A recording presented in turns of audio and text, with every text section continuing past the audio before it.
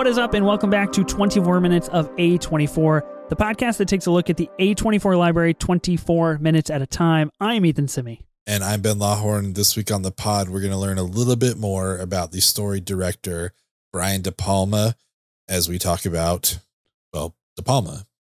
De Palma, simple as that. The line for the movie, very simple. A documentary about writer and director Brian De Palma. That's what we're talking about. Super accurate. Super accurate. That's exactly what the movie is. There's not really spoilers. It's a documentary about De Palma. You could go to his IMDb page and basically see all of what we're seeing. There are some of his movies that do get like briefly spoiled, but it was not enough for me to be like, oh my God, like I'm spoiling the, like if I haven't seen them yet, I'm obviously okay with them being spoiled. Before we get into De Palma, before we talk about that, which we chose because we're just, kind of bridging the gap between possibly past lives next week. If you get a freaking Showtime, Ben, fingers crossed, if the gods smile upon you, and our Patreon. We're covering Mission Impossible over on the Patreon, and De Palma directed the very first Mission Impossible. So we figured, what a great time to talk about this director. A couple of housekeeping things real fast. Beau is Afraid is now available on VOD. You can buy it digitally. I assume on Vudu or Amazon or Apple, wherever you get your digital movies. Ben, I put out a tweet on the old Twitter of, hey, should we do a live rewatch, like watch along for Beau is Afraid? People are hyped, man. I think we got to do it. They are indeed. I think we're going to have to do it. So listen, I said it on the review. I'm anxious to rewatch it. I think it'll be an interesting movie to discuss. And I think a live rewatch would be cool. And maybe it's even a thing where people can come and chime in and give us their thoughts while we watch it as well. It'd be kind of cool. So yeah, I'm all for it. I love that. I love that idea. That'd be neat. Follow us on Twitter. Tweet at us if you want us to do that. Let us know. I think the more people we get to socially pressure us to watch an absolutely outlandish film that we're really mixed on, the better. I don't see how that could go wrong. So that's exciting. I mentioned Past Lives briefly. Ben, I'm seeing Past Lives in less than 24 hours. I am fucking excited, and I'm really sorry that you don't have a Showtime yet, but I am not going to hold back my excitement. You know what I feel like right now? I feel like that meme on Twitter that's like, I don't care if something good happened to you, it should have happened to me instead. That guy who's just like staring. That's how I feel right now. It's like, I don't care. Like, I should be the one that's seeing it in 24 hours. And I can't. There's no fucking Showtimes still. I don't get it. I even showed you that our local art house theater here put out some new Showtimes for movies and stuff. And I wrote to him, was like, yo, are you guys going to have pastime? Like, yeah, we are. We're just waiting to finalize dates. So we're getting it. I just don't know when exactly. Brutal. But at least I had some sort of confirmation that the movie is coming to Utah. It is coming to Salt Lake. I'm imagining it's when it goes wide on the 23rd, but still no dates to be seen. So fingers crossed we talk about it this year. Who knows? Fingers crossed. I agree. Gosh, man, I feel really bad for you because like my soul is withering away every day, and I have my ticket. I know when I'm seeing it. Yeah. So I'll see it on the 15th. If you're not able to see it for a week after, obviously we'll have to push the conversation on this podcast until you do have access to it. That'll just give me more time to probably see it 6 or 10 more times, I would imagine. So let's cool it. We're fine. Let's keep going. Let's move on with this discussion. I don't need you rubbing that in my face. You're ready to move on. Talk about De Palma. That's fair. Okay, let's talk about De Palma. This movie is from A24, directed by Noah Baumbach, which is very fascinating. It's basically just 2 hours, nearly an hour and 50 minutes of Brian De Palma talking to Noah Baumbach about like, hey, I made all these movies, and like these are all the movies that I made. I thought it was quite riveting and pretty fascinating, to be honest. I do have some negative thoughts, but I'm curious what you think about this movie. Specifically, I guess I wanted to ask you first, like about the format, because I recently watched Still, a Michael J. Fox story, and that's very, very different than this documentary. That is a documentary on Michael J. Fox, but it's very structured, very storied, very cinematic in what it's trying to tell. This is just like a fireside chat with Brian De Palma. I kind of dug it. I thought the more unorthodox storytelling was pretty fun. I'm happy for you. I really am. Oh no! Oh no! I love documentaries so much. Like my favorite thing to read is biographies. Like if you look at my bookshelf, you know, a large majority of them, a third to half, are just like it's biographies. That's my favorite thing. I also love the IMDb trivia page. Like that's my favorite thing to go to after I watch a movie. It's like, cool, let me find out about this movie. That's kind of what this was. This was kind of him, just like, it was like a real life trivia page, IMDb trivia, which was cool. I just, man, I don't know. There's just something about the format of it that just didn't hit with me. It's like, man, there's no fanfare, no flashiness, no cinematic quality to it, like no backing music, nothing like that, which is fine. Like, and obviously like they probably meant for it to be that way, just really raw and just De Palma just like telling stories. But it just reminded me of like, you know, when you think of like, oh, you know, someone's grandparent is going to pass away. Let me just sit down and have them tell me all their stories. I'm going to write them down. That way we have it for future generations. And it kind of just felt like that, where they just sat down with him. They're like, all right, cool. Carrie, what do you know? What do you remember about Carrie? Tell me, you know, and it's like, all right, well, we did this. Like, you know, George Lucas and I were casting Star Wars and Carrie at the same time. And that kind of stuff is like really, really interesting.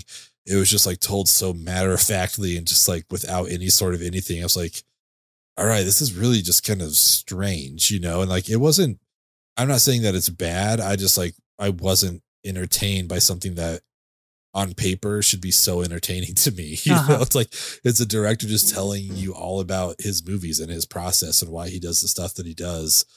But I was just like, oh man, this is really kind of just like flat for me. And I guess maybe it's an interesting decision. I think like he's the only person that talks in this whole movie. Like there isn't like, hey, let's go get Spielberg to talk about working with De Palma, or let's ask Lucas why he had De Palma write the scroll for the first, you know, for A New Hope. Like none of that stuff gets talked about. He talks about like working with them, you know, in some of their stories, but just the way it was conducted and the way it was done, I was just like, everything he's saying is like factually interesting. It's just not, it's just not hitting me the way I think it could have. Does that make sense?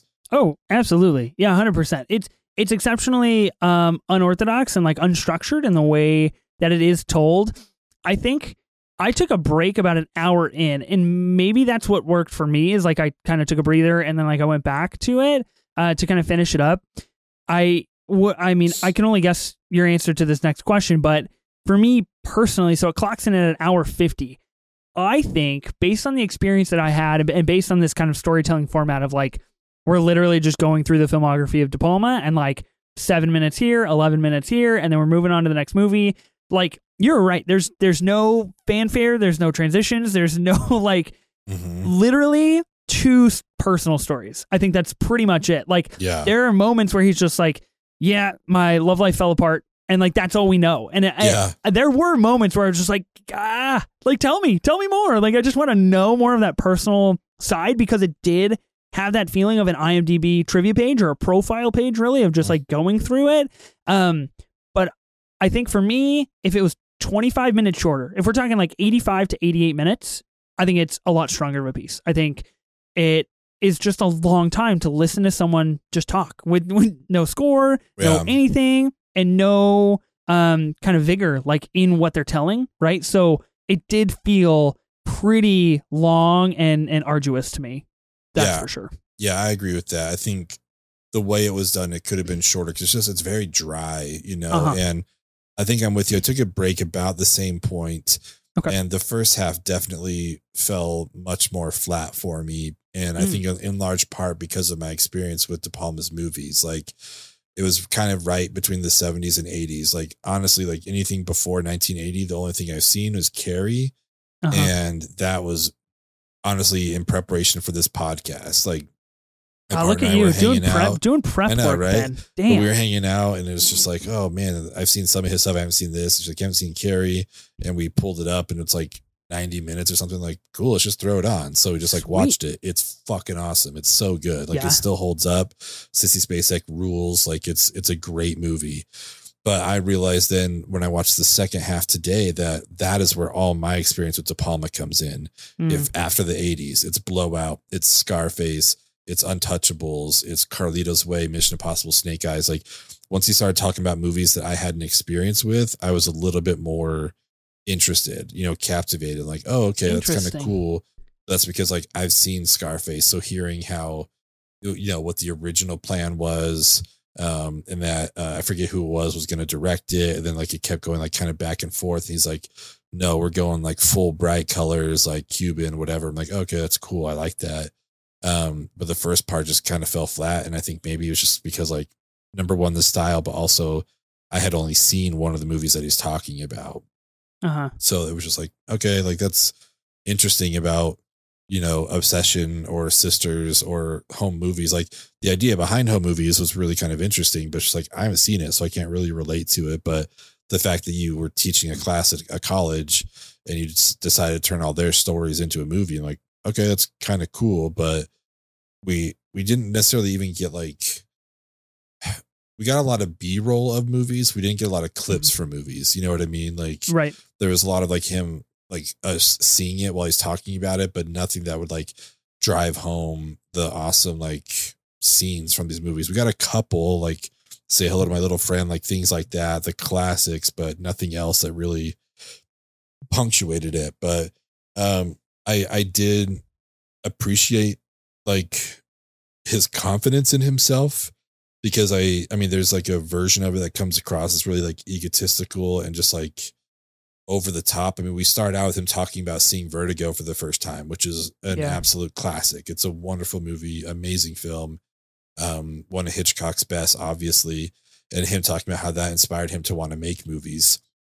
And then like we wrap up the documentary with him talking about like, I'm surprised more people didn't do what I did and just like copy Hitchcock. Like I was the only person doing what Hitchcock did. It's like, damn, dude, that's a statement to make, that you're just like, so funny. Like you were friends with Martin Scorsese, Spielberg, like I'm drawing a blank on the others, but like just some of the best, George Lucas, just some of the best directors of all time. And you're like, I'm the only one that decided to do what Hitchcock did. I was like, all right, dude, fucking go off, man. That's great. You. And he was like, right. Like he fucking loves the split diopter. Like he loves the femme fatale. Like he literally named a movie Femme Fatale. So like he likes all that. And for better or worse, like he talks about that. He's like, if I'm going to watch someone being chased, I want it to be a girl. I'm like, a little creepy at times, to be honest. Weird. A little weird, a little pervy. Like, yeah, like I appreciate the transparency, but I don't know if that sounds exactly like you wanted to, but yeah, I don't know. It was fine. It was just, it's hard because it's just a monologue, it's just him talking. Yeah. We don't get to hear any of the questions that are lobbed to him. And I don't know if there were any, as much as it was just like, cool, we're on to Snake Eyes now. So tell me about Snake Eyes. What do you remember?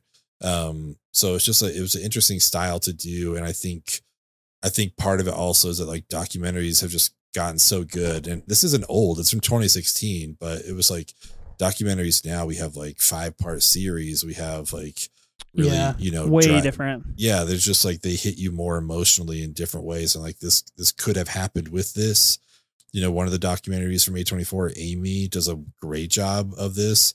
And that doesn't even have any talking head interviews at all. It's just like, it's a very interesting style. So I don't know, who am I to question Noah Baumbach, right? Like this is just my reception to it. But, yeah, I don't know. Some of the stories were interesting. Like I can't deny that. Like I was interested in it. I just kind of wish it had been presented differently. That's really fascinating because it was nearly the complete opposite for me. Nice. I have only experienced De Palma through Mission Impossible. So I didn't have enough time to watch Scarface, even though I threatened to put you on a solo pod if I didn't watch Scarface. I didn't have enough time to see any of the major De Palma movies, right? Of any of those. And even though it is told in an exceptionally dry manner, that does leave a lot to be desired of like, oh man, like tell me more about that. Or like you could have put in some really cool stuff or like really rounded out this story or this idea. I still think the matter of fact thing, going straight through his career, like starting at the very beginning of like in college, I'm working with Robert De Niro in his very first movie, and the director, my best friend, like couldn't get it to shoot. So I told him how to do it and like realized I'm really good at it. And it's like, okay, fascinating. That's really cool. And like every movie subsequently that he talked about, I was like, I haven't seen this. I've heard really good things. but I'm really interested to know firsthand, like, what did De Palma think? What did he go through during this? Like, I think what's really interesting to me is obviously there was some prompt of like, okay, we're on Carlito's Way now. Tell me something about it. And what he chose to tell, I'm sure he chose to tell other things that didn't make the cut. Yeah. But what did make the cut is interesting to me because, like, from someone that is so storied, that has worked with so many people in, all of these major actors with these major movies that are, for better or worse, like, those are the stories that he chose to tell, which I think is very interesting and says a lot about what he remembers about those projects. And it personally made me more excited to see these projects because now I can kind of like rank like what De Palma movie do I want to see first? What am I most interested in now that I know a little bit of background? And I don't have to go in so blind, especially for the older movies like Phantom of the Paradise and Hi Mom. Like my local theater did a 35 millimeter print of Hi Mom a few months ago. And I was just like, okay, Robert De Niro, very, very interesting. Probably not going to see it though. Didn't go see it. And now I'm like, God damn it. That would have been really cool to go see. Now I know a little bit more. So I do think it does hit that niche audience and is definitely directed at that niche audience like you and I who care about De Palma and care about movies and have an understanding on some base level of cinematic history and what his role in that was. I think that's pretty important. So yeah, I think it does leave a lot to be desired. I do think it's too long, but I think it's interesting overall. And I maybe we just run it back. Maybe we just like 2023 this thing and make it more exciting and, pump the juices a little bit and get something really cool. Let's do some true cinema moments so we can kind of like talk through some of the stories that De Palma does talk about. Initially talks about co-directing The Wedding Party, which was De Niro's first movie. He ended up being in an acting class with De Niro and all of these very famous people that kind of came out of the 60s and 70s.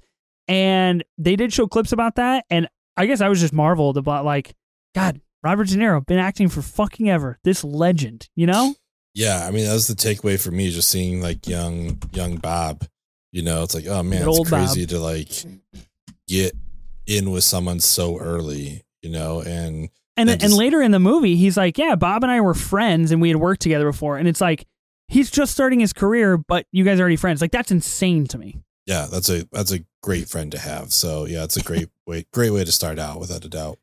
Absolutely. Phantom of the Paradise. You did mention we don't really get a lot of movie clips. This is like the one big movie clip that we get. Phantom of the Paradise had a lot of success in Canada and France. I guess it played for like 10 years in France, and then it just fell flat in the US and nobody liked it in New York City. And De Palma was like sitting in the audience being like, nobody likes my movies. Everybody hates them. That clip definitely got me interested in the movie. Had you even heard about this movie before you watched this documentary? Only because I was like somewhat familiar with Paul Williams, who's in it, and he does like a lot of music for like, he did like the Muppet movie and stuff like that. Like he's a pretty well-known, music person, but I haven't seen the movie, but like the mask itself is pretty fucking cool. Yeah, it's super sick. It's really cool. I'm really interested now to watch it. I think it'd be really fun to watch. He did tell a personal story about Dress to Kill, which I had literally never heard of. I think is an incredible concept for movies, especially set in the 70s. Like, that's really pretty good thriller material in my eyes. And how basically when De Palma was a kid, he would follow his dad around while his dad was cheating on his mom, and basically like went in on him one time and found the woman and like confronted his dad and would follow him and photograph him and film him and these things. So like he lived that idea that does take place in Dress to Kill, which I think is really important in the story of De Palma and understanding he does influx a lot of his movies with a lot of personal things, right? You mentioned the femme fatale aspect of everything. He is very frank with like, I like seeing women on screen, and it's like, yeah, we get it. You see, we got him in all of your movies, which I do think is important to his filmography and who he is as an artist and as a director. That that is his, and this was interesting to learn about a movie that's so old that is injected with his own story. Yeah, it was very cool to kind of hear that side of it. It's like, oh yeah, this was me. Like I was just telling my own story, but yeah, again, just the way he talks about things, like he talked about it with Carrie, He's like, I'm not really sure where the idea for the slow motion opening of the girls' locker room came from. I know. It's like, I got a pretty fucking good idea where that idea came from, Brian, you know?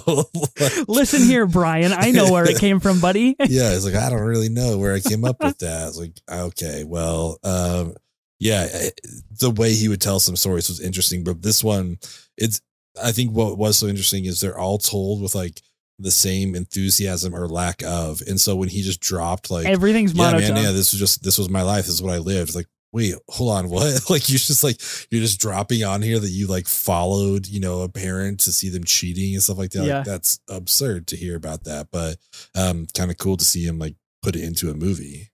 Did not know he was such a fan of the phrase holy mackerel. He says it like 11 times in this movie. Yeah. Every indeed. time he said it, I was just like, this guy's living it. This Take is a good shot. stuff. Yeah, take a shot. You'd be mad drunk by the time it ends. Next on the list, a little Scarface action. So he submitted Scarface 3 times and got an X rating each time. Each time he submitted it, he took out more things because the studio continued to nag him to take out more things to drop the rating. And the 3rd time, he still got an X, and he was like, fuck this. I'm just going to put out the original copy, which I thought was interesting. Like, he has, without a doubt, had his fair share of studio drama. And I think what was really interesting to me was, like, the further I got in the movie, I was just like, does De Palma even make good movies? You know what I mean? Like, every movie, he ends talking about every movie with, like, nobody liked it, it bombed, it didn't do well. The next movie I was trying to figure out how to do better, blah, blah, blah. And I'm just like, I don't know if he even makes good movies, but like he's a great director. You know what I mean? Like I thought that was something fascinating. That's one of the things I really respected out of this is he talked about that with, I think it was Raising Cain. Yeah. And he's like, oh, I told the wrong story. Like because we got in the edit room and it was just like, oh, John Lithgow is so like amazing and captivating. I'm going to make him the A story, even though it was written that like the female protagonist was the A story. And he was just like, yeah, I just kind of fucked that up. Like I told that the wrong way. You know, it was like, he was just super transparent. Like, that's on me. That's my bad. You know, but I appreciated so funny, that, you know, that he was just like, yeah, that was totally me. I screwed that up. Like that could have been a really good movie, but I just got in my head in the edit room. And it was just like, let's make John Lithgow the main person. It's like, no, that's not what I should have done. So that is, you know, whatever negative thoughts I have about this, I do appreciate how transparent he was about every single thing. He didn't sugarcoat anything. He wasn't like, oh no, you know what? The critics were wrong about it. It's a great movie. He's like, I don't know. People don't like it. I liked it. Like whatever. Next, you know, like it was kind of cool. Yeah. And you know, he did come up kind of in that golden era, right? You mentioned like Scorsese and George Lucas and all these people that he did end up working with and being very, very cool with, and like Spielberg and all these guys. But like, he is as much a product of the system as anybody else, right? Like it didn't do well. Let's just move on to the next project. Like, let's just work on something else. And let's spend a year, you know, hanging out with this cop from this story, writing a script only for it to get scrapped and continue to look for work. Like, I think he does have a lot of kind of everyday man vibes. Like when it does come to the struggle of a director in Hollywood and in a growing Hollywood, of course. There was one quote I wanted to say. I believe it was in relation to Scarface as well. He said, basically back then, it was, if the writer got fired, you walked. Like, the writer and the director were synonymous, and like, the project was theirs, and it was very holy in that aspect. And I guess that stuck out to me because of the culture that we're living in now, especially when it comes to Marvel. I think we're on our 3rd writer for King Dynasty. Like, movie hasn't even basically started pre-production, and they can't even figure out who's going to write the script. And Hollywood has indefinitely changed in that aspect, but I respected that a lot about him, and I really find that interesting about that era of Hollywood and how like they work together as units, and like they knew the story they wanted to tell, and it wasn't the studio to them, it was them to the studio, right? And he makes a point of saying that, of like, we used Hollywood to tell original stories we wanted to tell. You just had to get the studio to sign off on the budget. And you can see as he progresses through telling these stories, we get all the way Mission to Mars, like early 2000s. And he's like, I didn't know what I guess I was just like trying to beat a budget. And it's just like, wow, that is 30 years later, and that is just so completely different than what we were hearing about an hour ago. Yeah. He brought that up too with, I forget, was it Mission Impossible? I don't remember which one it was, but it's like, that's the thing now with action movies. Like everything's previs. Like you don't get to just like everything's previs. You don't get to like make up a shot on the day or anything. It's like, and that's what was so different about him doing Mission Impossible and all this kind of stuff. It's like, you just sometimes on the day you're like, let's try this instead. But now all the studio system is like, oh no, this is what's going to happen here. You just need to like get us to this point because it's all kind of like worked out already. So again, I appreciate the transparency. I also love too, he was just like, I forget what movie it was, but like it bombed. He's like, so I just like went to France. I was like, I don't want to hang out here. You know, it's like, that's kind of the joy of being a loner is like, you can just like go and live by yourself in another country. Like, yeah, I guess so. That's cool. After Snake Eyes, he was just like, fuck that. I'm not making movies in America anymore. I'm gone. And it's just like, all right, dude, sounds good. See you later. Next one I wanted to put on here, tested a porn star for Body Double against studio wishes. I mentioned studio drama, his femme fatale, attraction, whether that be over the line or not, obviously was a very hot subject at the time and probably still is, I believe. But you got to hand it to him of like, this is the story I'm trying to tell. This is what I want. She knows what I want, and I'm going to put her in front of the camera. And it's, it's edgy, it's ballsy, it's different. And I do think that is a very crucial aspect of who De Palma is in his movie making style of like, it's very clear. He just kind of pushes the boundaries a little bit.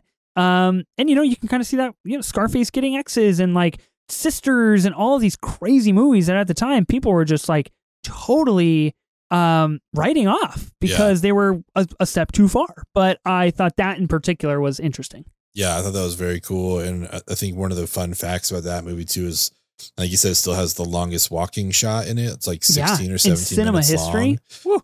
Kind of crazy to still have that title at this point. All that's these years wild. Later. Good for him. Good for him. I mean, and when we talk about Carlito's Way, we'll talk about it here in a second, but I guess I'll bring it up now because I don't want to forget, because I know I'm going to forget. He mentions in Carlito's Way about kind of one of the final scenes, right, where we go through Grand Central Station and we do a big walking shot with Pacino. He mentioned something again that I think is just really stuck with me because of the modern day culture of movies and the Marvel machine and the studio machine and everything that we're working with. He says, once you start cutting things up, you lose the emotion of things. And what made Carlito's Way so special in that moment specifically was that you get to watch Pacino go through every emotion in real time.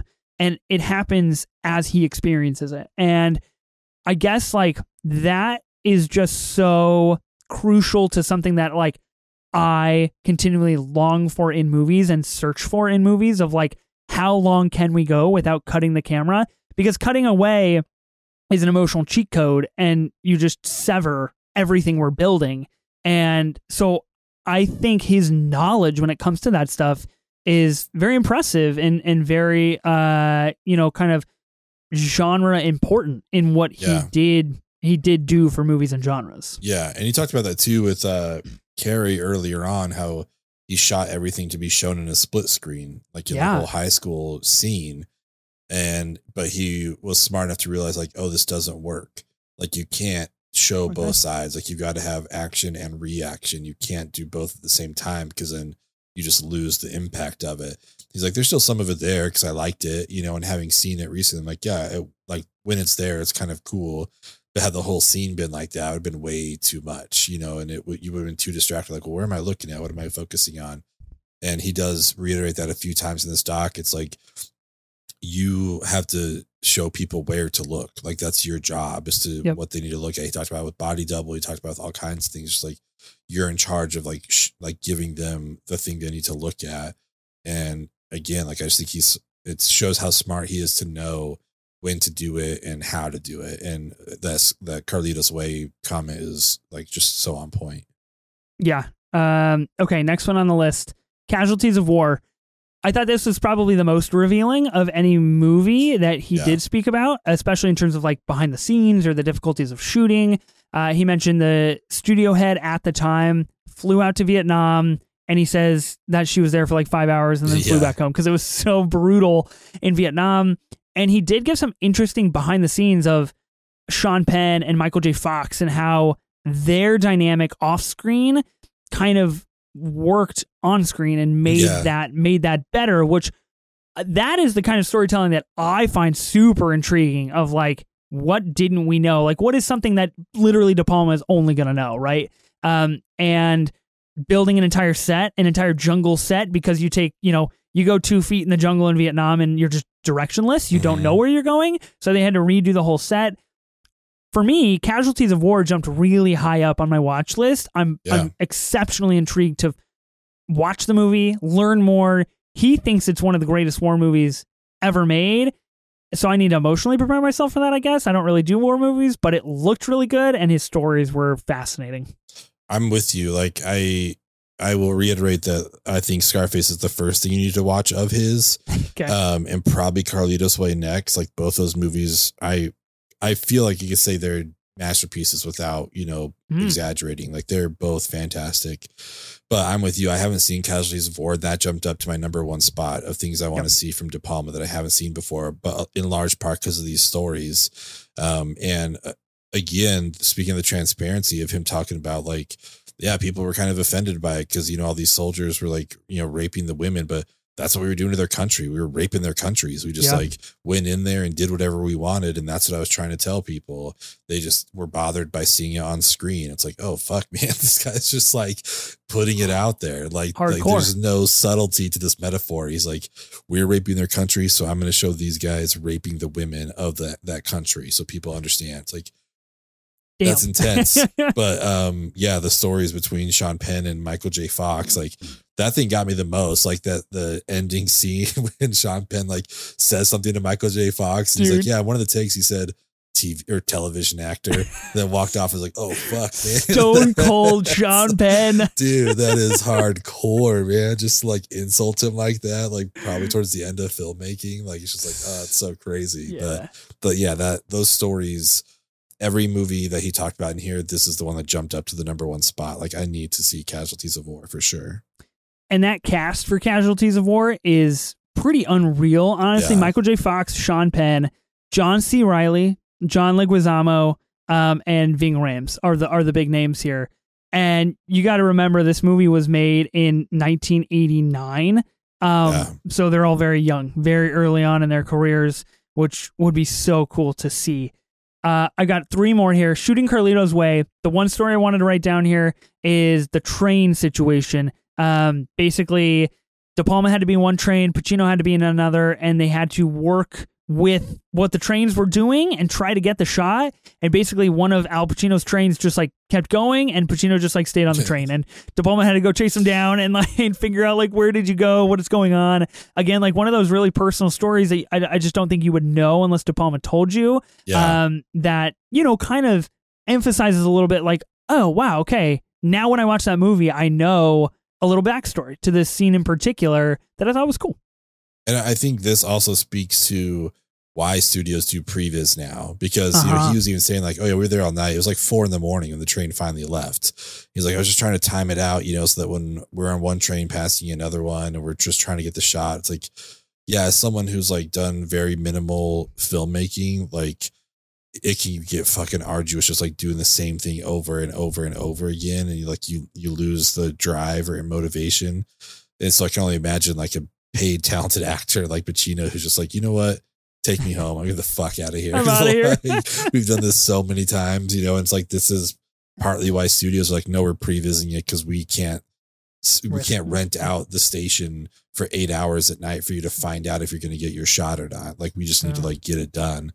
And of course now everything, they would just like build this train station, like they would do it so differently now. But that's also what makes those movies so special, is that they did it in, like they actually did it there. Like that's so cool. That's why he talks a little bit about like, I hate car chases.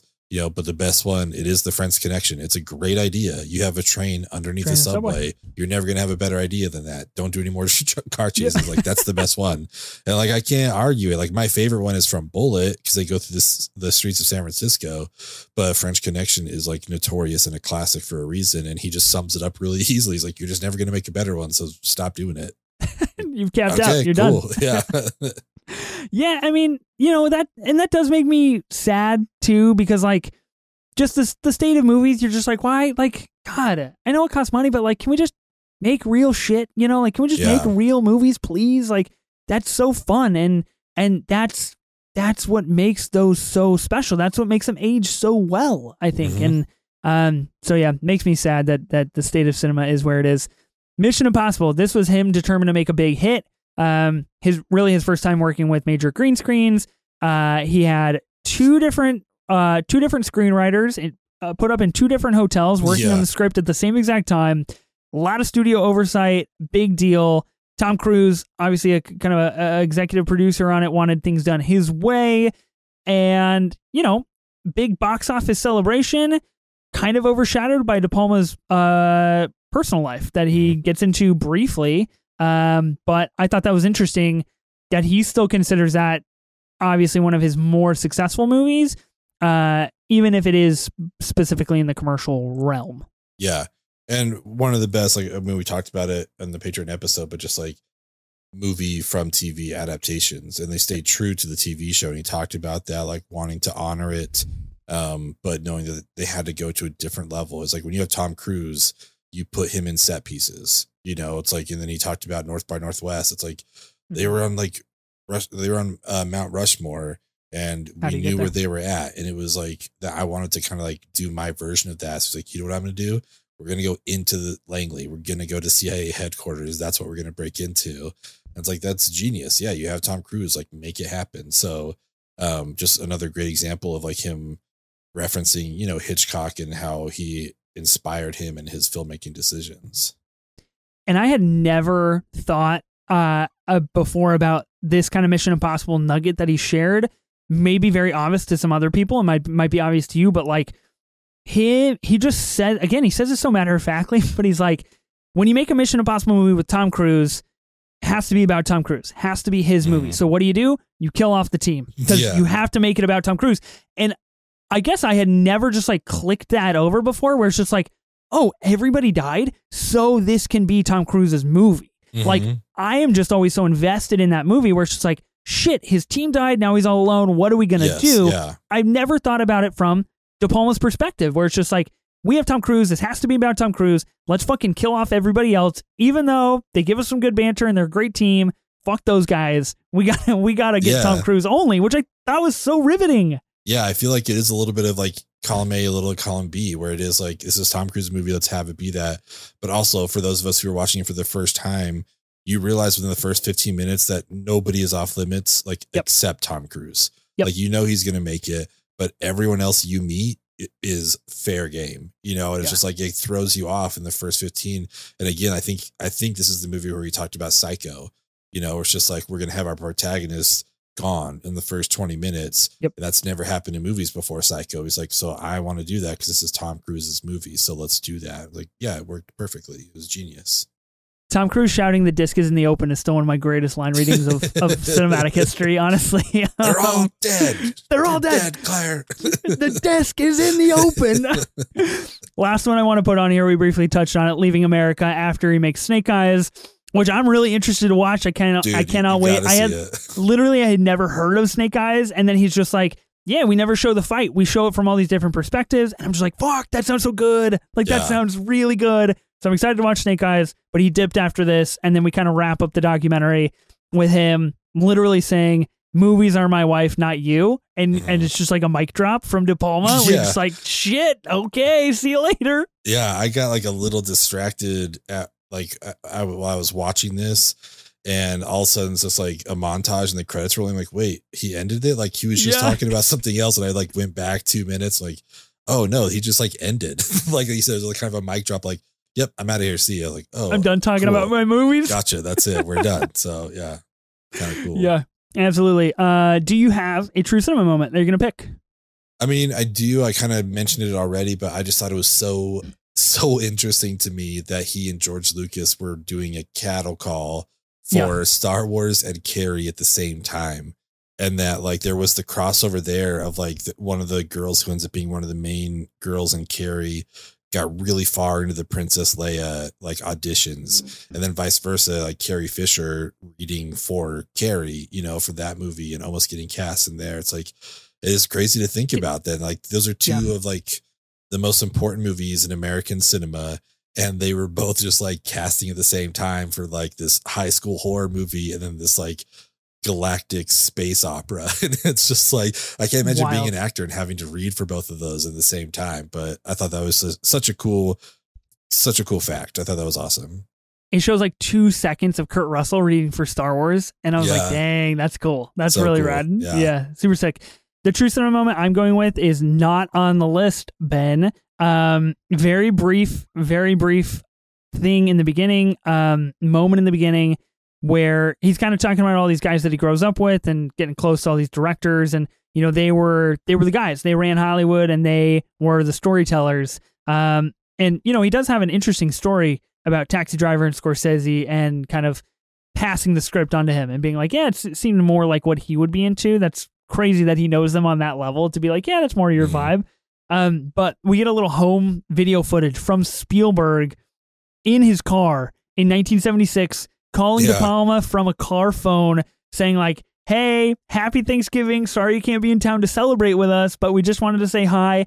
I'm recording this on 8mm color film, and this is so cool, blah, blah, blah. And De Palma's like, yeah, Spielberg was the only guy I knew back then with a car phone. Pretty cool.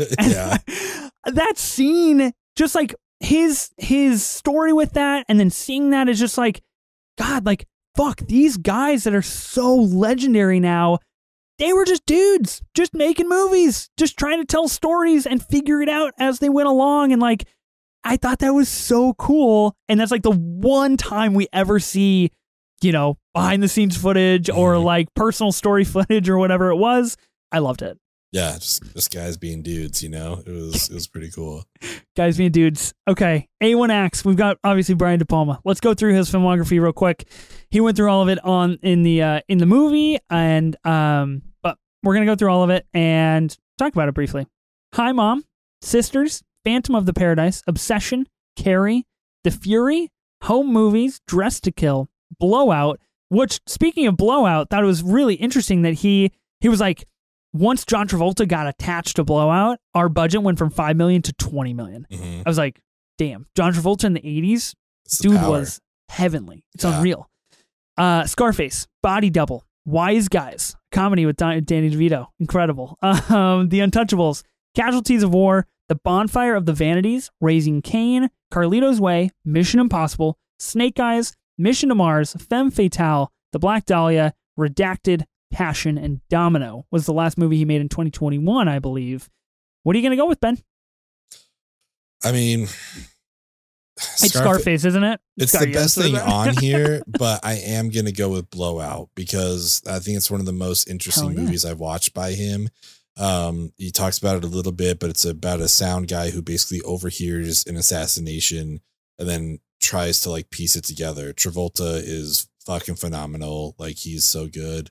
And it's a wonderful movie, and it's young Travolta. Like, I don't know what else to say about it, but obviously like, see Scarface. Anyone who hasn't seen it, watch it. Like, there's a Scarface from 1932, which is actually a really, really good movie considering the time.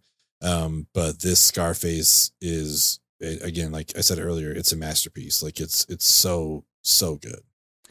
I've been trying to watch it forever. It's just hard for me to watch long movies because I have to put my kids down to bed, and I don't get done putting them to bed until like 7:30 or 7:45. And so then at that point, I'm like, do I really fire up a 2.5 hour movie and I'm out here till 11 o'clock? I don't know. It's really difficult. So my family is. Can I ask you a question? Can I see something? Oh God, I don't know. Can you? How many times have you seen Babylon? Oh, God damn it. This is why I didn't want to let you ask a question. How long is Babylon? Irrelevant. Totally different movie. Irrelevant question. Plead the fifth. Okay, cool. Got it. Objection. My family is going away next weekend to out of town. They're out of town for like 3 days. So if I don't watch Scarface in that time, I'm probably never going to watch it. So you and the listeners, you got to hold me accountable. You got to hold me to it. Well, let's live tweet it together. Let's do it. Oh, fuck yeah. Let's do that. Okay. You know what? Crazy thing here. I'm also going to go with Blowout. I've never seen Blowout, but this is why I'm going with it, is because I almost watched it a few weeks ago. I like hit play and then I was like, no, I care about it too much and I'm not in the right headspace to like get involved in a movie that I actually want to watch. Does that make sense? Yeah, so like totally. I needed something a little bit lighter. So I'm that close. It's really high on my list. Young Travolta. And seeing what I saw in this documentary, I literally, when he was talking about the final scene where Travolta says like, that's a good scream, I literally said out loud to myself, fuck, I'm going to love that movie. And I'm very excited. So I'm going with Blowout. First time I'm going with something I've never seen, I think, which is crazy. Yeah. It only took 95 or 96 episodes. Yeah, here we are. Okay, next one, director documentaries. Obviously, De Palma is about Brian De Palma. I wanted to put this on the list. I think mostly to shed some light on what other documentaries are out there about directors. This was pretty much all news to me. Added a lot of these to my watch list on Letterboxd. We've got Richard Linklater, Dream is Destiny. Hal, which is about Hal Ashby. The Kingdom of Dreams and Madness, which highlights Studio Ghibli and Hayao Miyazaki. Camera Person, which is about Kirsten Johnson. I got Corman's World, Exploits of a Hollywood Rebel, about Roger Corman in the 1960s and 70s. Hitchcock Truffaut, A Personal Journey with Martin Scorsese through American movies. Those are the big ones that I found to put on this list. Mm-hmm. I have not seen any of those movies, but I did put a few on, most notably Richard Linklater. I love Richard Linklater.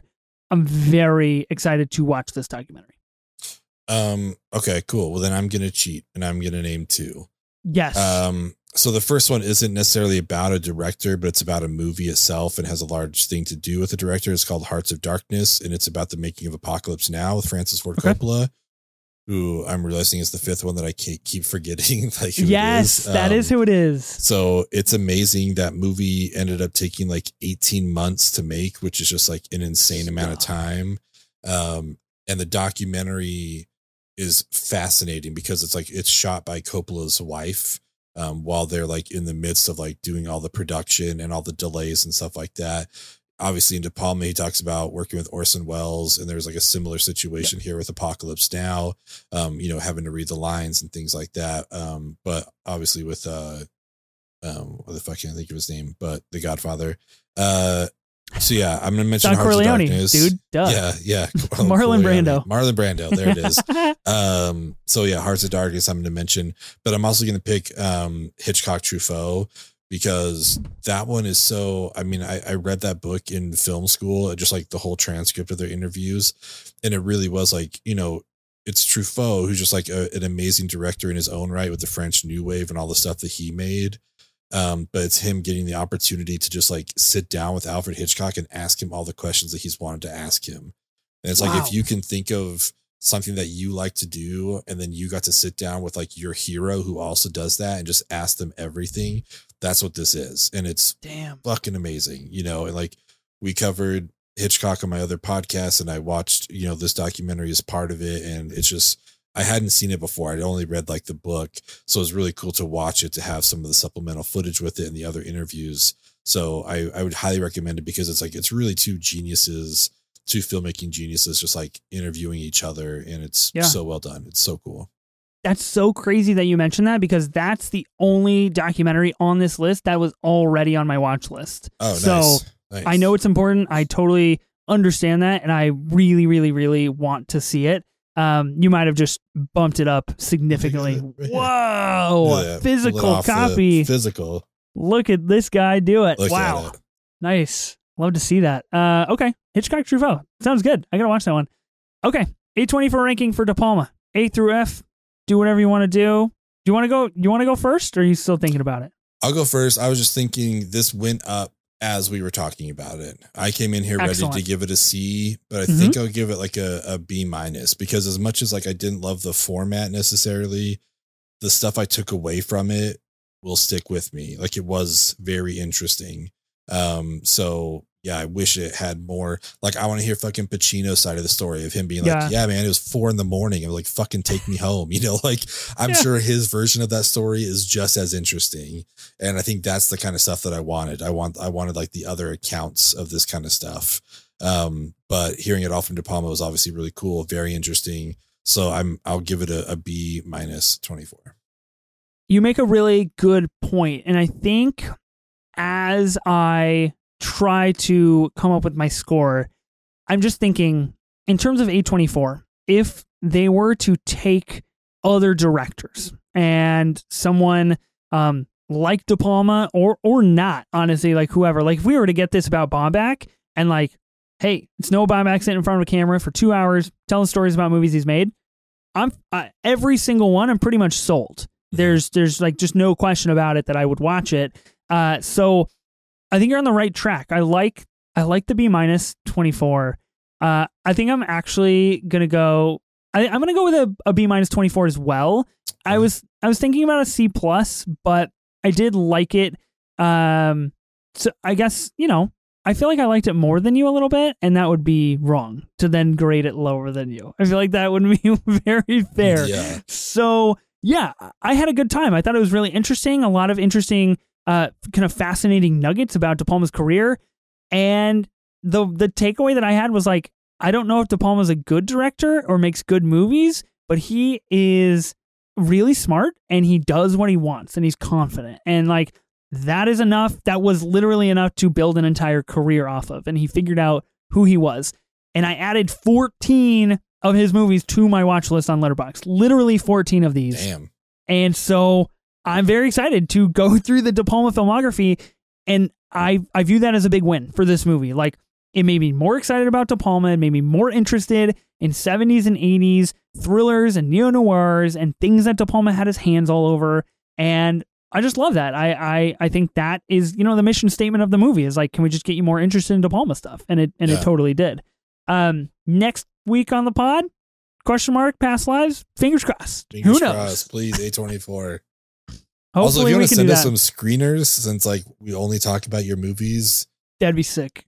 You know, slide into the DMs, man. They're open, wide open on all platforms. You can do whatever. Just comment on the YouTube video. Be like, screeners coming your way. Let us know. Totally, yeah, absolutely. A24. If anybody's listening, send us stuff. Hopefully, fingers crossed, we can talk about past lives. If it's not next week, it's going to be the week after. If you have any specific movies that you'd be interested in us talking about or covering, we obviously have some of our own picks and some things kind of locked and loaded and ready to talk about, but we're always taking suggestions. So if someone wants something specifically, please get at us on Twitter or socials and let us know. And hopefully we'll have a very special guest on to talk about past lives as well. It'd be a returning guest, but definitely one of our favorites. Yeah, without a doubt. It'd be awesome. I hope they can come on and join us. They were fantastic before. Yeah. And I'm sure they'd be fantastic again. So, and maybe they can help us out with our A24 connection. We'll yeah, there you go. That's our bridge. Yeah. But yeah, let us know what you guys thought about De Palma if you watched it. I mean, I think overall it's a recommend, but even if you're not going to watch this specific thing, we'd love to hear about like what your favorite De Palma movie is. He does have so many to choose from. Some, you know, they're just like absolute classics and will go down in history as some of the best American cinema ever made. So let us know what movies of his that you love or what you thought about this documentary. You can, you know, hit us up. We're on Twitter and Instagram at 24 minutes of A24. We've been sharing tonight. I think we both shared our top 16 movies of all time on Letterboxd. So yeah, we did. Let us know if any of the 14 that Ethan picked made it onto your Letterboxd watch list. I mean, that mine's just expanding. Casualties of Wars has definitely made it on there. So let us know. Also, we're on YouTube where you could be watching us right now. Possibly hit subscribe. I think there's a bell that you could hit that'll notify you. There's just like so much stuff you could do. You know what else you could do? You tell your friends and family about us. Let them know. Spread the word. To hear it. Yeah, like let them know about us. We would really, really appreciate that. But we appreciate all of you listening and being here with us. Yeah, thanks so much, you guys. I'm Ben Lawhorn. And I'm Ethan Simi. Spring break forever, bitches.